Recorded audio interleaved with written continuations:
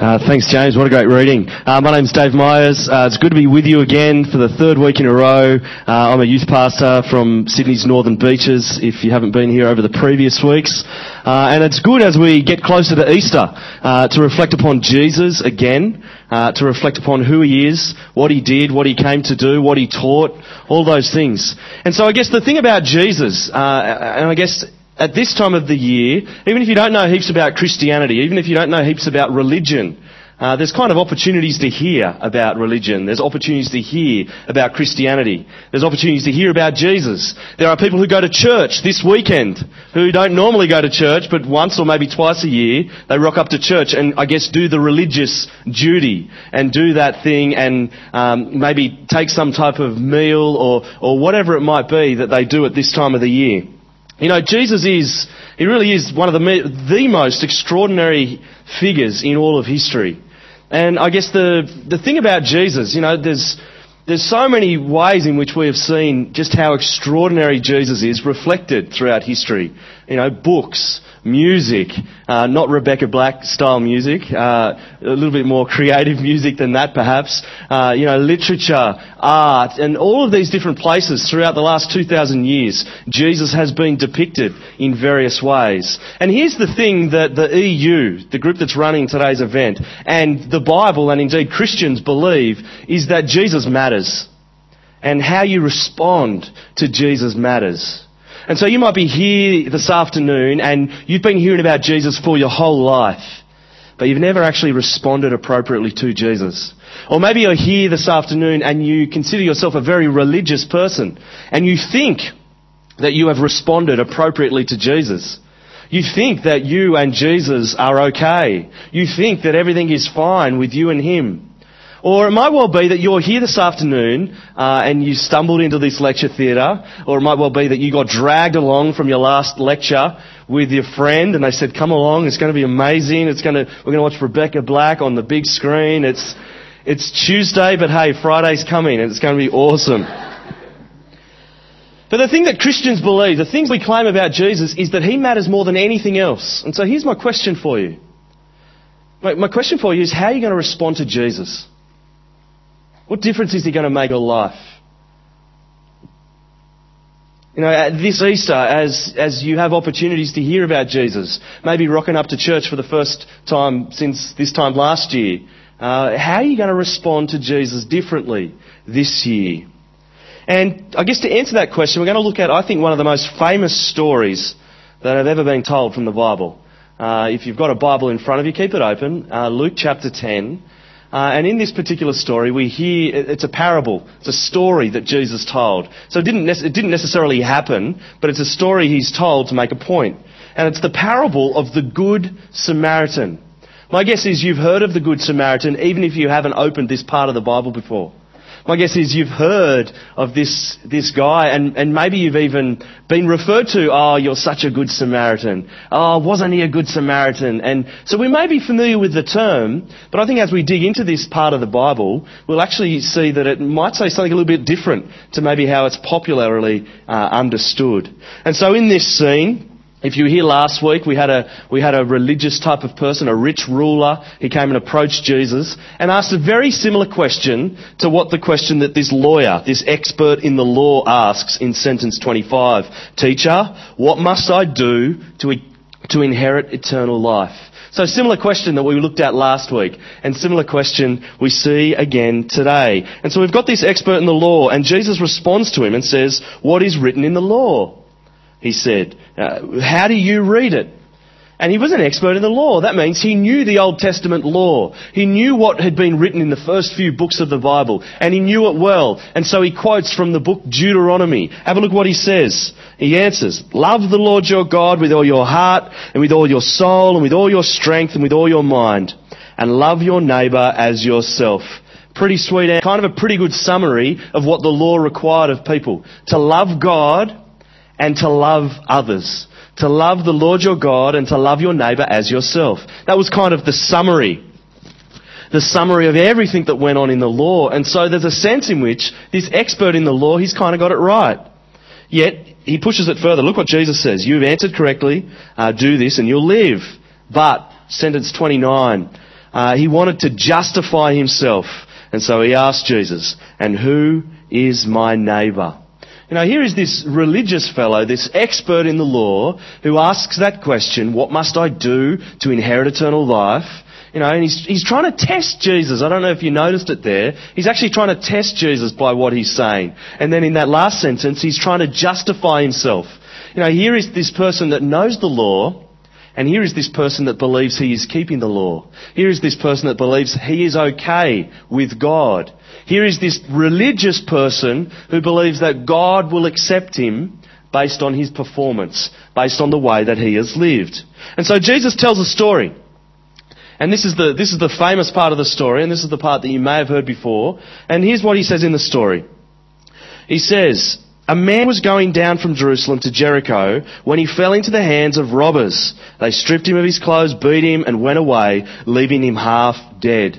What you need to understand about that route from Jerusalem to Jericho, it was kind of a notorious stretch of road. It was a pretty tough area to travel, and bandits and robbers would regularly roll people. It's kind of a little bit like, walking down that CBD street late at night, the one that's got the bad reputation. It's kind of a little bit like that. And this guy is walking from Jerusalem to Jericho, walks down that road, and he gets rolled by some gangsters. They strip him of his gear, they take all of his stuff, they beat him up, they film it, put it on YouTube. They want to let everyone know about how tough they are, and then they leave him almost dead on the side of the road.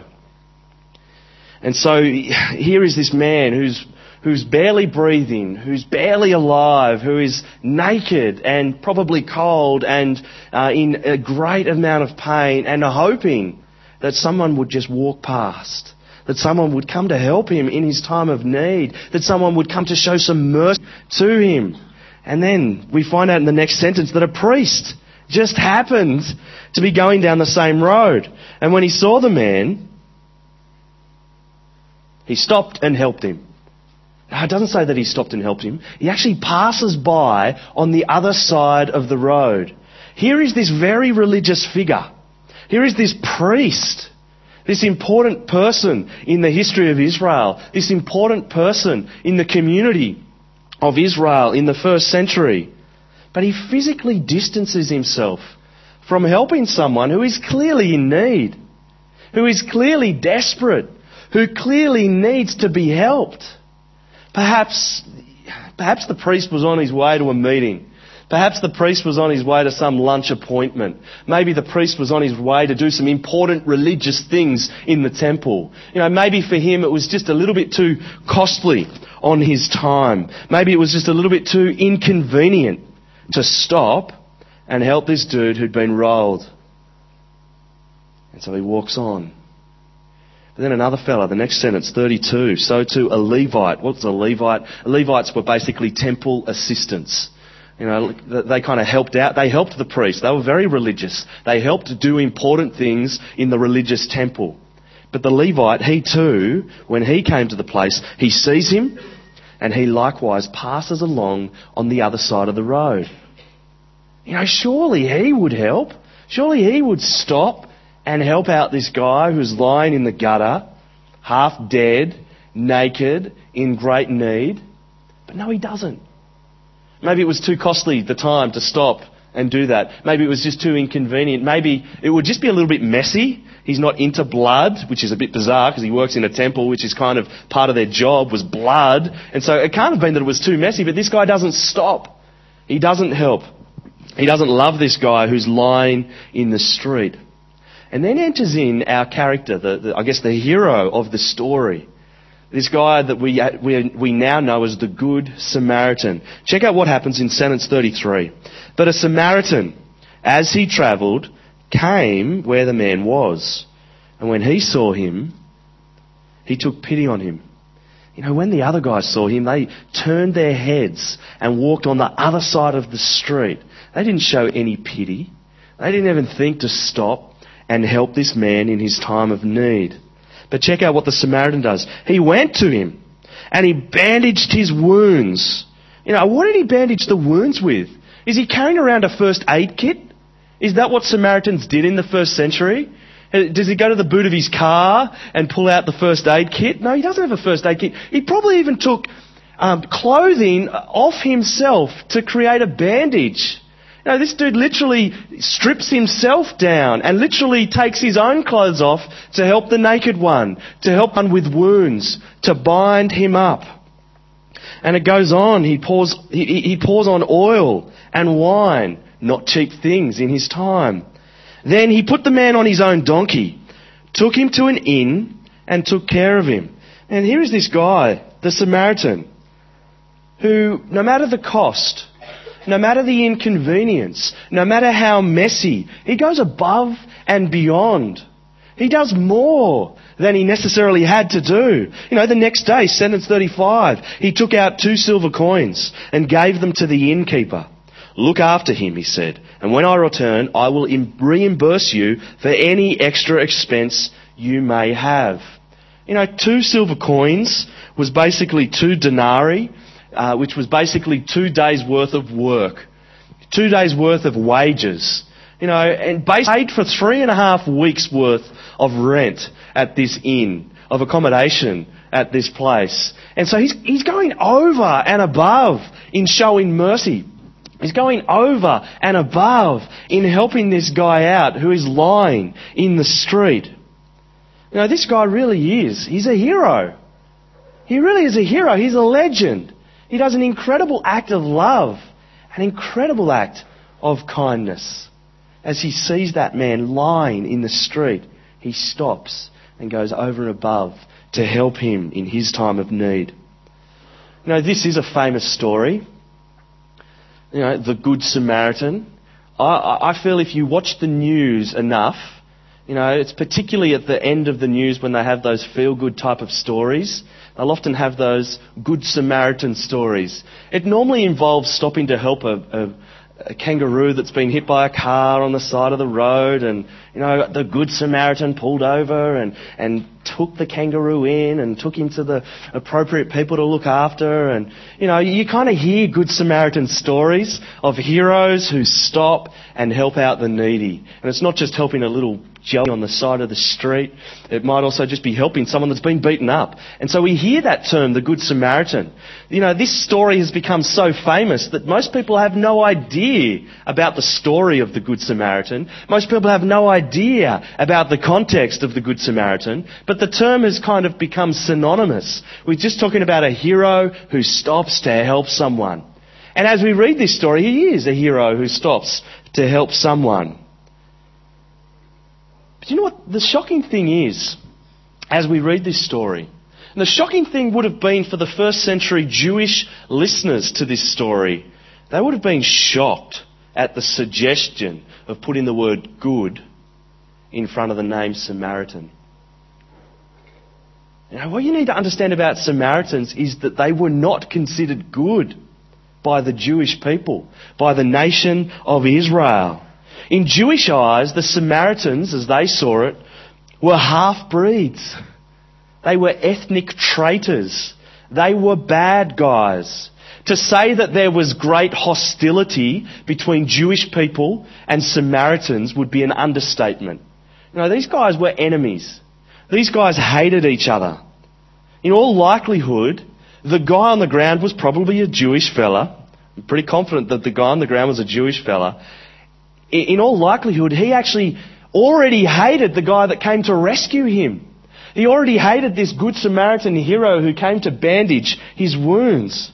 And so here we have this Jewish guy on the ground and the Jewish religious figure, the priest, the Jewish religious figure, the Levite. They both walk by on the other side of the road, not stopping to help their own countrymen. But the enemy comes and walks and doesn't cross to the other side of the road, but gets closer to the action, gets his hands dirty, shows mercy in an incredible way. You see, between Jews and Samaritans, there was a lot of hatred. There was a lot of hostility. I think in rich, middle-class Sydney, we might struggle sometimes, in a fairly safe place to understand real hostility. Sometimes for us, hostility is, I like Mac better. No, I like PC better.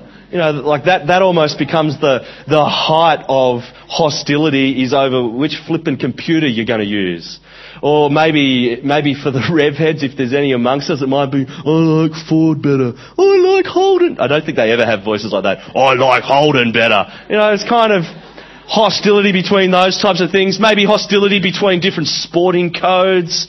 Hostility between, different subcultural groupings, perhaps. Hostility between different musical tastes. And it's all kind of pretty lame. And it's all kind of pretty unhostile. Or it might well be that you might think of the University of Sydney versus, New South or anyone. Is it pretty much you guys against everyone? Is that's how it rolls? You guys are the ones that everyone hates, or you hate everyone. I don't know which way it works, but you actually don't have to look too far to see that there's far more significant examples of hostility in our world today.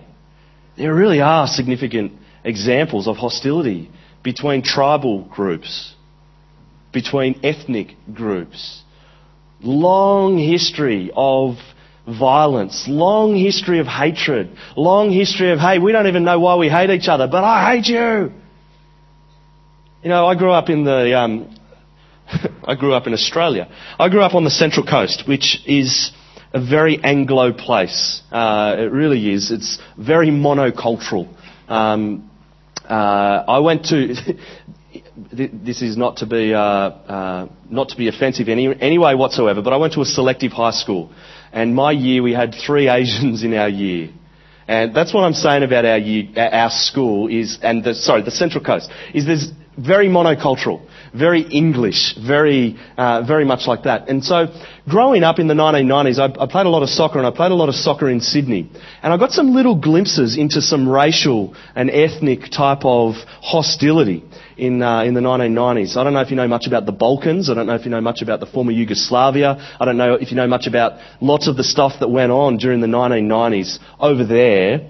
But it was actually reflected in little ways and quite significant ways in Sydney. And so 2 of the soccer teams, I think they still have some problems with one another. Sydney United soccer team, based out in Adenza Park, and Bonnyrigg White Eagles soccer team, based in Bonnyrigg. The Sydney United team have a Croatian heritage. The Bonnyrigg team have a Serbian heritage.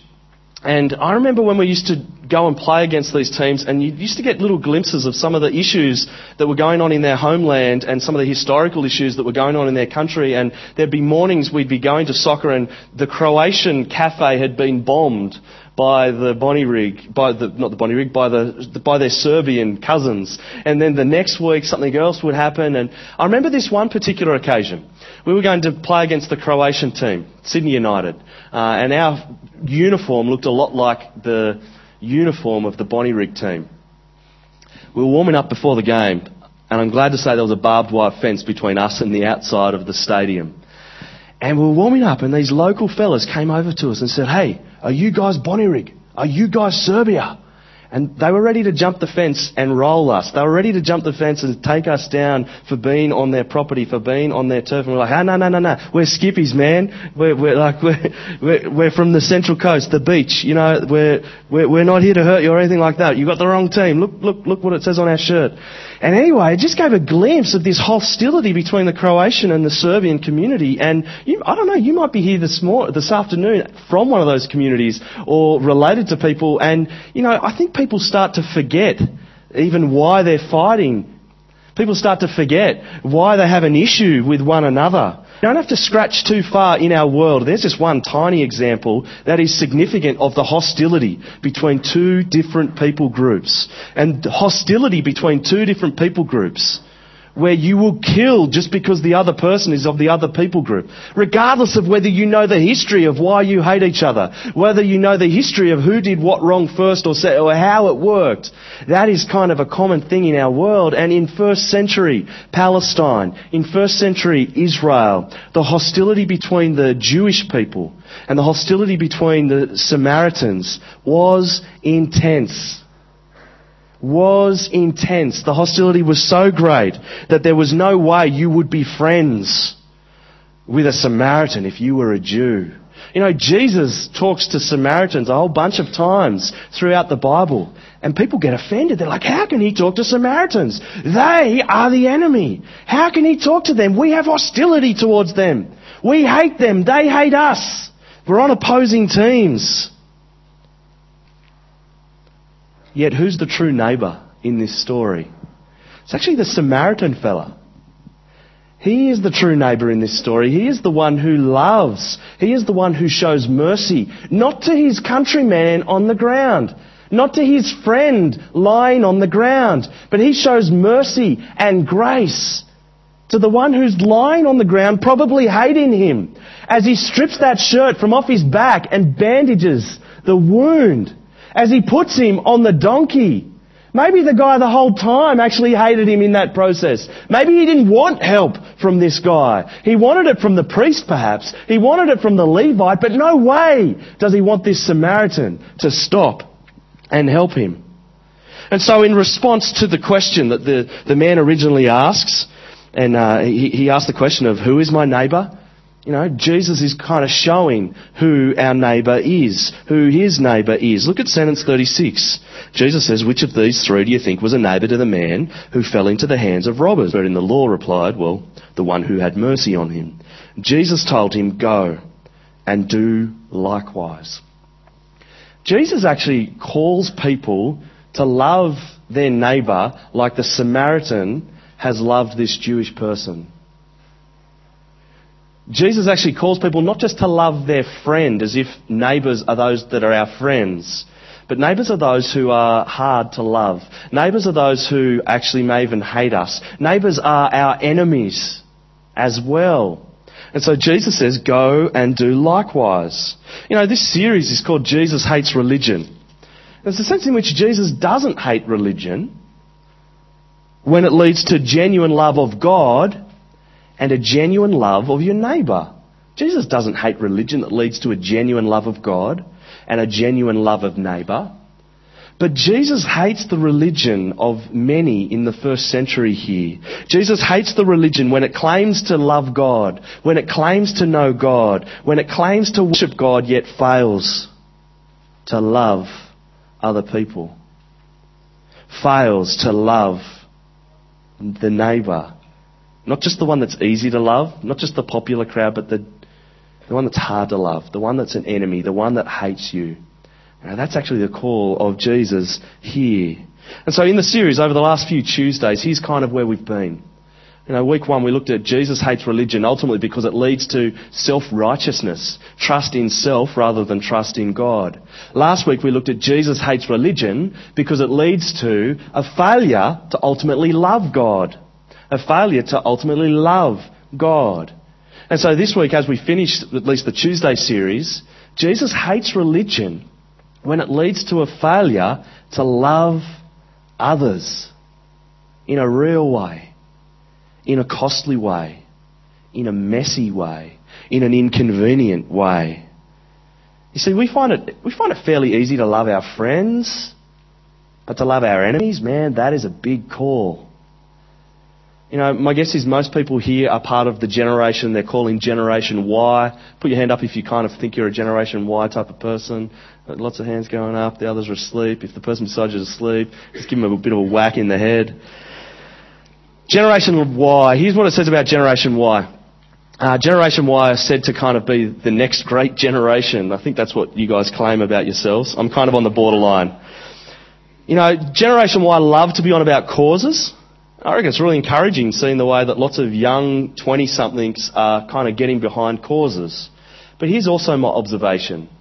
My observation is that as young 20-somethings, as Gen Y people get behind causes, I think there's more talk than action. You know, it's kind of easy to click a like button on Facebook or click join this cause on Facebook.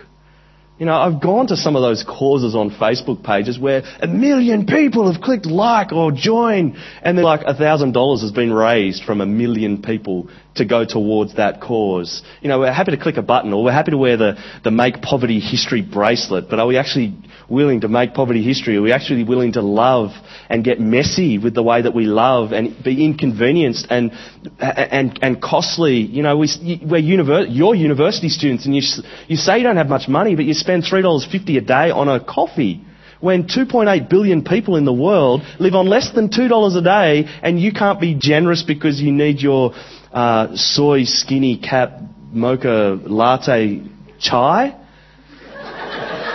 If you drink one of those, let me know how it goes, because you might be dead. You know, I guess here's the encouragement from Jesus to Generation Y is, hey, cool, you're on about causes, you're on about loving the marginalised, you're on about helping the needy, you talk about it, well then do it. Put it into practice, not just to your friends, not just so it's convenient, but to those that it's hard to love, those that are even our enemies. Do you know what the problem is, though, as I read this story and as we reflect upon it together? The problem is we are more often like not the Good Samaritan who goes out of their way to love our enemies. This is me, and I'm guessing it's you. We're more often like the priest. We're more often like the Levite, who will rather actually cross to the other side of the road and get out of the way of something that's going to take up our time, of something that's going to be very costly, of something that's going to just be a bit too messy in the way that we are to love. You see, the question that the lawyer starts with, he starts with the question there in sentence 25, what must I do to inherit eternal life? You know the problem with the question? He's already failed to do what he has to do to inherit eternal life. God says, love me. God says, love your neighbour as yourself. The reality is each of us have failed to love God. The reality is each of us have failed to love our neighbour as ourselves. You know, I'm not saying that we're always as bad as we possibly can be, but the reality is that the Bible speaks about a condition that each and every single one of us have. The condition that each and every single one of us have is the condition that the Bible calls sin. What is sin? Sin is when we fail to actually love God as we should love Him. Sin is when we fail to love others as we should love others. And so the Bible actually says that all are guilty of sin. We're guilty of sin by the things that we do that we shouldn't do. And we're guilty of sin by the things that we don't do that we should have done. You know, we fail to do the things we're supposed to, and we do the things we're not supposed to do. You see, religion, here's the problem with religion. I've been saying it the last couple of weeks. I don't know if you've been coming to Wednesdays and Thursdays as well. But the problem with religion is all about depending on what I do and my performance. Religion is all about depending on what I can do to please God, what I can do to keep a list of rules. Yet the reality is, if any of you depend on what you do, you will come up short again and again and again. You know, each of us have sinned. Each of us have not loved God and have not loved our neighbour as we should. And so the reality is, for those of us who are depending on what we do, what should I do to inherit eternal life? You've already blown it. You know, people spend their lives and their religions trying to achieve something, trying to make up for something, trying to earn their way back into God's favour. But we've already blown it. You see, it's not about what we do. It's about trusting in what Jesus has done. That is the only way anyone will be acceptable to God. That is the only way anyone will inherit eternal life from God. You know, I've spoken about it the last couple of weeks. I'm going to say it again. When I was 17, one of the most profound things I ever heard was from a Christian speaker who said the difference between Christianity and every other religion are the letters N and E. I'm thinking, what the heck is he talking about? And he explained. He said, religion is all about what you do. D-O. I pray 5 times a day. I fast for a month at a certain time of the year. I get washed in a river. I give to a charity. I go to church at Easter time. I do this, I do that, I do this, I do that. Religion is about do, but Christianity, following Jesus, is about done. D-O-N-E. See, Christianity is not about trying harder. Christianity is not about working harder. Christianity is not about keeping a set of rules to be accepted by God. Christianity is all about Jesus and trusting in what He has done. in trusting in what He has done. You see, Jesus comes along as the perfect one. Jesus comes along as God, come to us in flesh, come to us in human form, come to us as a man. And Jesus always lived the perfect life. He loved His Father, God, in every way possible. He loved His neighbour as Himself. And you know what? Our problem of sin, our problem of failure is actually met with the solution that Jesus brings. Jesus is kind of like the Good Samaritan. Jesus is the one that does something incredible to help His enemies. Jesus is the one that doesn't just cross the road to help out. Jesus is the one that descends from heaven. Jesus is the one that crosses the universe. Jesus is the one that comes into human form. Jesus is the one who takes clothes off His back. Jesus is the one that binds up our wounds. Jesus is the one that actually dies for his enemy. While that person is lying in the gutter, as Jesus helps them up, they are hating Him. They are spitting on Him. They are rejecting Him, yet that is when Jesus demonstrates His love for you. You know, my favourite verse in the Bible comes from Romans chapter 5. And it says, "But God demonstrates His own love for us in this. While we were still sinners, Christ died for us." You know, the verses surrounding that verse talk about how we are God's enemies. We are those who have rejected God because of our sin and are therefore not just indifferent to Him, but are opposed to Him, are on the opposite team from Him. Yet it's at that point, when we're throwing rocks at the Creator of the universe, when we're throwing stones at Jesus as He comes down, it's at that point that Jesus shows us His love for us by even then being willing to die for His enemy.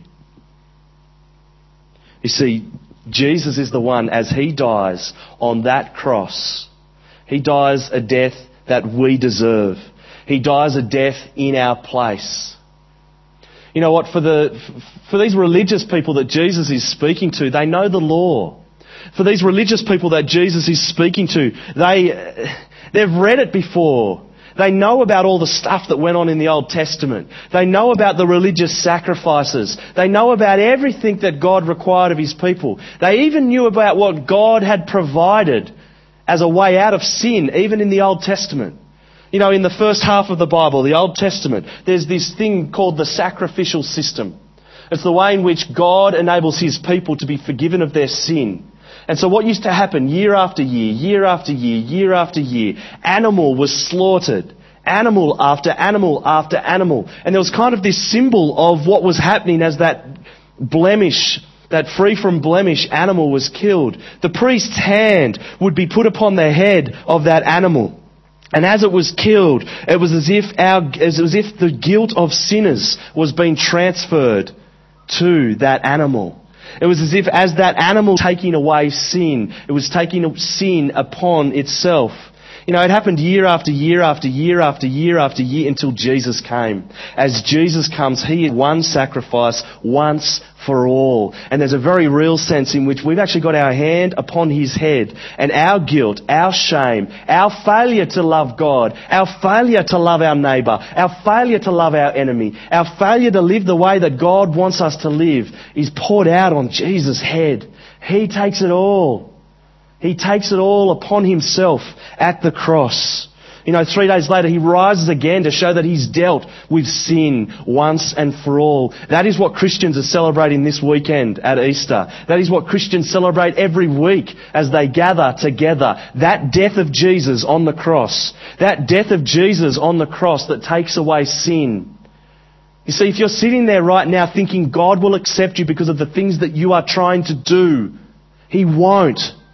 God will only accept those who cling to Jesus, who He is, what He has done. You see, the only way anyone can stand before God is by coming to Jesus, trusting in Jesus. And so I started with the question, how are you going to respond to Jesus? You know, maybe you've heard this 1,000 times and you've responded appropriately 1,000 times, keep responding appropriately. Or maybe you've heard this 1,000 times and you've never responded appropriately. You just try to be a good person. You just try to do good things. You just try to be religious. Or maybe you're hearing this for the first time and you're amazed. I want to invite you to respond rightly to Jesus. Don't trust in yourself and what you can do, but trust in Jesus and what He has done. Trust in Jesus and His death on the cross. Jesus is the one that crosses the street, bends down in a very costly, messy type of way, takes upon Himself what we deserve for our sin. I'm going to pray a prayer. If you're here last week, it's the same prayer I prayed last week. And I guess there's a few people I want to pray this prayer. I want you to pray this prayer if you're a Christian and you want to keep trusting Jesus. I reckon this is a cool prayer to pray all the time. It's basically a prayer saying, sorry for my sin, thank you for Jesus, please help me to now live for Him. Maybe the second type of people I want to pray this prayer are those who are actually kind of playing the religious game, but you actually know you need to turn to Jesus properly and stop trusting in yourself and start trusting in Him. Pray this prayer. The third group of people are those who may be hearing this for the first or second or first handful of times and actually want to go, I want to follow Jesus. I want to put my trust in Him and what He has done. And so I'm going to invite you to pray this prayer. If you're not ready to pray this prayer, no one's going to force your arm to do that. Please do keep asking your friends, talking to your friends, keep coming to public meetings to find out more about Jesus. But here's the prayer I'm going to pray. I'm going to quickly read it, then I'll pray it. It says, Dear God, I'm sorry for my sin. I'm sorry for ignoring You. Thanks for sending Jesus to die for me so I may be forgiven. Thanks that He rose from the dead to give me new life. Please forgive me and cleanse me that I may live with Jesus as my ruler. You got the three things that are going on? I want you to pray it. It's a way of turning away from religion. It's a way of turning away from performance. It's a way of turning away from trusting in yourself and turning to God to trust in Him and His Son, the Lord Jesus, who died and was raised again. Here's how I'll pray it. I'll pray a little bit, leave a gap, and just echo it in your head and echo it in your heart and trust that God hears the prayer of the one who genuinely prays it. Let me pray. Dear God, I am sorry for my sin. I am sorry for ignoring You. Thanks for sending Jesus to die for me so I may be forgiven. Thanks that He rose from the dead to give me new life. Please forgive me that I may live with Jesus as my ruler. Amen. Let me just say, if you've prayed that prayer for the 1,000th time and meant it, sweet. But if you've actually prayed that prayer for the first time and meant it, trust that God has heard your prayer and trust that there's actually even a party in heaven right now going on over even just one person who prays that prayer and decides to put their trust in Jesus and start following Him. I'm going to hand back over to Richard.